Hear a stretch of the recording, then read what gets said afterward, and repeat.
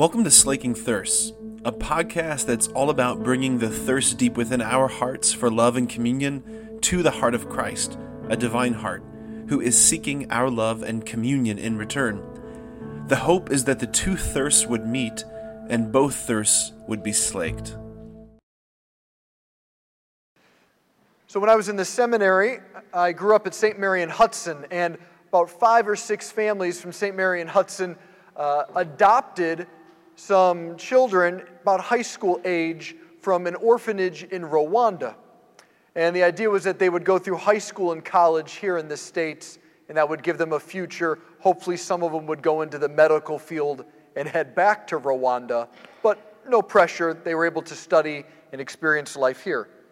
Well, I got to know a lot of them really well, and one of them, she's going to be getting married, but she's from Rwanda, and her future husband is from Ghana. So we met, and they were talking about all the paperwork that's involved, right, in meeting in the States. They both have jobs, and they want to stay in the States, and then wanting to get married in the States, let alone then all the things that to get married in the Catholic Church, right? But the heart of it was they belonged to one place, and there was seemingly a lot of steps in order to belong to the United States of America. Right? I say that because that was on my mind when I was thinking about the Lord Jesus Christ, King of the universe. Because Jesus is very clear, his kingdom does not belong to this world. Meaning, the way that he wants to create a human family, the origins of his way of relating is not from this world, and its destiny is way beyond this world. And yet what Jesus founded is in the world. In the world, but not of the world. And we don't automatically belong to it. You and I, who go to Mass and try ours, we don't automatically belong to the kingdom of God. Father, I was baptized, confirmed, I go to Mass every Sunday. I know. That gives you the door open and you can enter. But it's also true we can leave the kingdom throughout the day. And then come back, and then leave, and then come back. Because this kingdom's very strange. The kingdom of God loves your freedom and mine. The kingdom of God never coerces, forces, manipulates, pressures, demands. No, Jesus invites, he calls, he begs, he hopes, he prays, but he never forces, never coerces, never demands, because this kingdom is built on love, and without freedom there is no love. Imagine if every man here who's married, when you hopefully drop to a knee and propose to your fiancé, you didn't say, "You will now spend the rest of your life with me." No, hopefully you said, "Will you marry me?" And it's put in the form of a question, hopefully in the man's heart and mind, as the scariest moment of his life, because he can't force the yes out of her. He can ask, he can set the environment that it would be favorable, but he still has to wait for the yes. Because love never forces, love never coerces, love honors the freedom of a person. So when Jesus creates this kingdom, when he comes to found the kingdom of God on this earth, it is so different than every other kingdom and every other country because it is not founded on war. Right? 2 kingdoms in the medieval ages, they wanted each other's people or property. You only got it by one way. Either an arranged marriage where there was no freedom or war where there is no freedom. This is why in the gospel, Jesus says, listen, if my kingdom was like the world, my friends, they'd be fighting for me.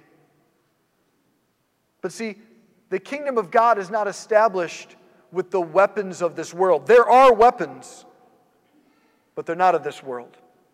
The weapons of the kingdom are truth. Not an aggressive, violent truth, but a reasoned, candid straightforwardness. The weapons of the kingdom are justice. The weapons of the kingdom are forgiveness and prayer, sacraments, scriptures, loving those who are ignored, giving voice to the voiceless, like the unborn, the undocumented, the poor, the ignored, those on death row, giving voice to the voiceless.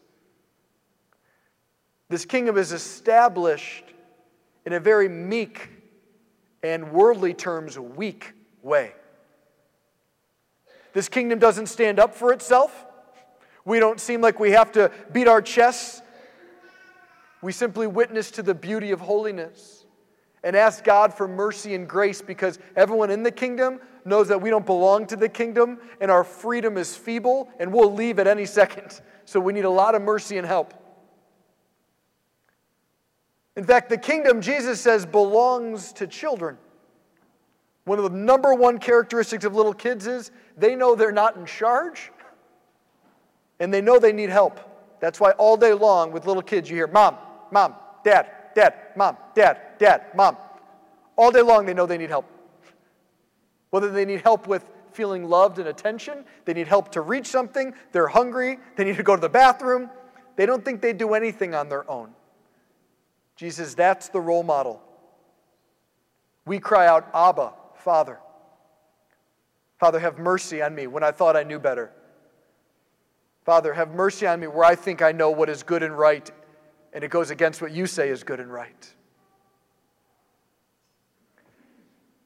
What's interesting about the kingdom of God, also known as the church for 2,000 years, is we have endured immense amount of persecutions.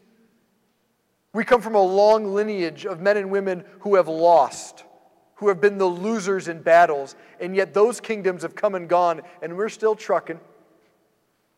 In the early church, it was the Roman Empire, huh? Right? They wanted to get rid of us. How did they do it? Well, on your way out to your quote-unquote cars, right, they'd arrest you, and then you get thrown in an arena with lions to murder you and tear you to pieces. And yet they kept going to church. They kept praying. They kept proclaiming that Jesus is the only Lord. He is God and no one else. They didn't look for political leaders to save them. They didn't look for experts in witchcraft to save them or other religions. They said, this is truth, and we aren't going to leave it. There's a story of a man who all he had to do was light incense to a pagan god. Incense to a pagan god. They said, if you don't, we're going to murder your wife and children. He said, if you murder them, I know where they're going, and it's going to be okay for them. But if I do this, I don't know where I'll end up going, because I will have left the kingdom. One single man, almost 2,000 years ago, his witness and story is still told. And what did we do as a church? We made it through the Roman persecutions. Time and time again, the persecutions look different. But how was the kingdom founded over and over again? Men and women who realized, I have such dignity before God that my yes and no matters. What you say yes to and no to has eternal consequences. It puts us in the kingdom and it takes us out of the kingdom. It says we're a follower of Jesus, or it says we're unfaithful to Jesus. Our religion is not gray and like beige, like it doesn't matter, whatever, all is fine. And we're not only black and white, we're technicolor. There's greens and blues and yellows. We're beautiful. We have beautiful faith. But like any stained glass window, there are some blacks and some whites. And when we celebrate Jesus Christ, the King of the universe, what we celebrate is that there's no other king. There's no other one in charge. When all the countries of this world end, when the sun burns up the earth, or Christ comes again in glory, and all is done, and there's no more switching religions or going back and forth, we believe Jesus alone will stand as God. That's how we end the liturgical year, saying, all right, He is the Omega, the end. Everything's going towards Him. And it causes us to stop and say, is everything in my life moving towards Him? I want to end with a little meditation for all of us. This meditation comes from a saint, not from Father Ryan. I've just maybe updated the language a little bit, all right, just because medieval saints' writings, we don't always recognize the imagery. But it's from St. Ignatius of Loyola. Those of you who are connected to Jesuits in any way, you know him well. He's the founder. And he knew not everyone could go to the Holy Land for a pilgrimage. So he created a 30-day-long silent retreat where, using your imagination in the scriptures, you would enter into the scenes and lives of Jesus. You'd fall in love with him, you'd repent of your own sins, and you'd promise to serve him for greater glory. And you'd come out of these 30-day retreats living your life for God with new intensity, generosity, and passion. Over time, they've been reduced to 8 days and 3 days and 5 days. But for the most part, the original was 30 days. One of the meditations in week 2 is called the Meditation on the Two Kingdoms. And what St. Ignatius says is there's 2 kingdoms put before each soul, and we get to decide. There's Satan's kingdom. And he said, in that kingdom, all the soldiers are celebrating you. They're like, oh, ooh, look at you. You're so good. Welcome. Oh my, we are honored to have you here. You're such a special person. You're amazing. Come, guess what? You get to be a general in our army.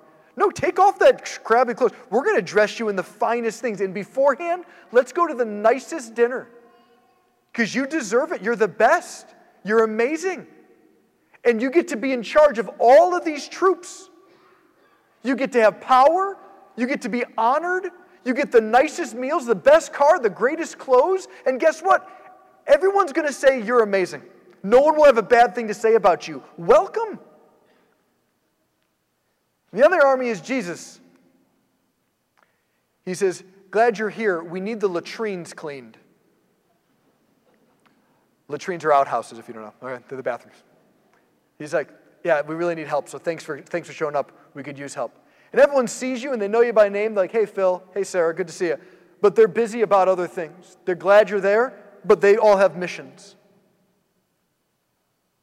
And Jesus says, hey, when you're done with the latrine, I think actually our busboy needs a little help in the house to clean up after the dinner.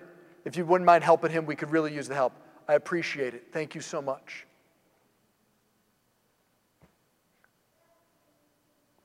Feel the difference? One is all about our ego. One is all about us being filled up, and it's all about me. It's all about other people seeing me as great. I get the greatest pleasure, knowledge, popularity, the greatest and coolest things. It's all that. And the other one is, it's going to be poor and simple, but by the way, this army wins. And the point of Ignatius' meditation is not the intellectual knowledge of, okay, I want to be on the winning team, but to realize, oh my gosh, there are parts of me that want to say, well, can't Jesus, you just have one nice meal together? Well, how about this? We'll get that guy to clean the latrine. I know a guy, all right? He'll clean the latrine, and then we can do some other cool stuff together. It's to recognize how much of us doesn't want Jesus to be the Lord of our lives. And then just to say, Jesus, please have mercy. When you get to that place, now you're holy. Holy people don't have their act together. Holy people cry out, Lord, have mercy. Holy people aren't, oh, I can't wait to clean the toilet. Holy people are like, oh my gosh, Jesus, I don't want to go where you call because I love all the stuff in the other army. I actually need your help. When you're in touch with your poverty, I need help to want what you want, God, to be willing to go where you send me, because I don't want it actually. When you're at that place, now you're ready for the kingdom of God, because now you know you need the help of a king and no one else. Now you're a disciple, and this is how we build it up. Because Jesus says, if you're willing, come on board. I'll never force, I'll never coerce. But if you want to be a part of the winning team, the kingdom of love and life, all are welcome. Amen.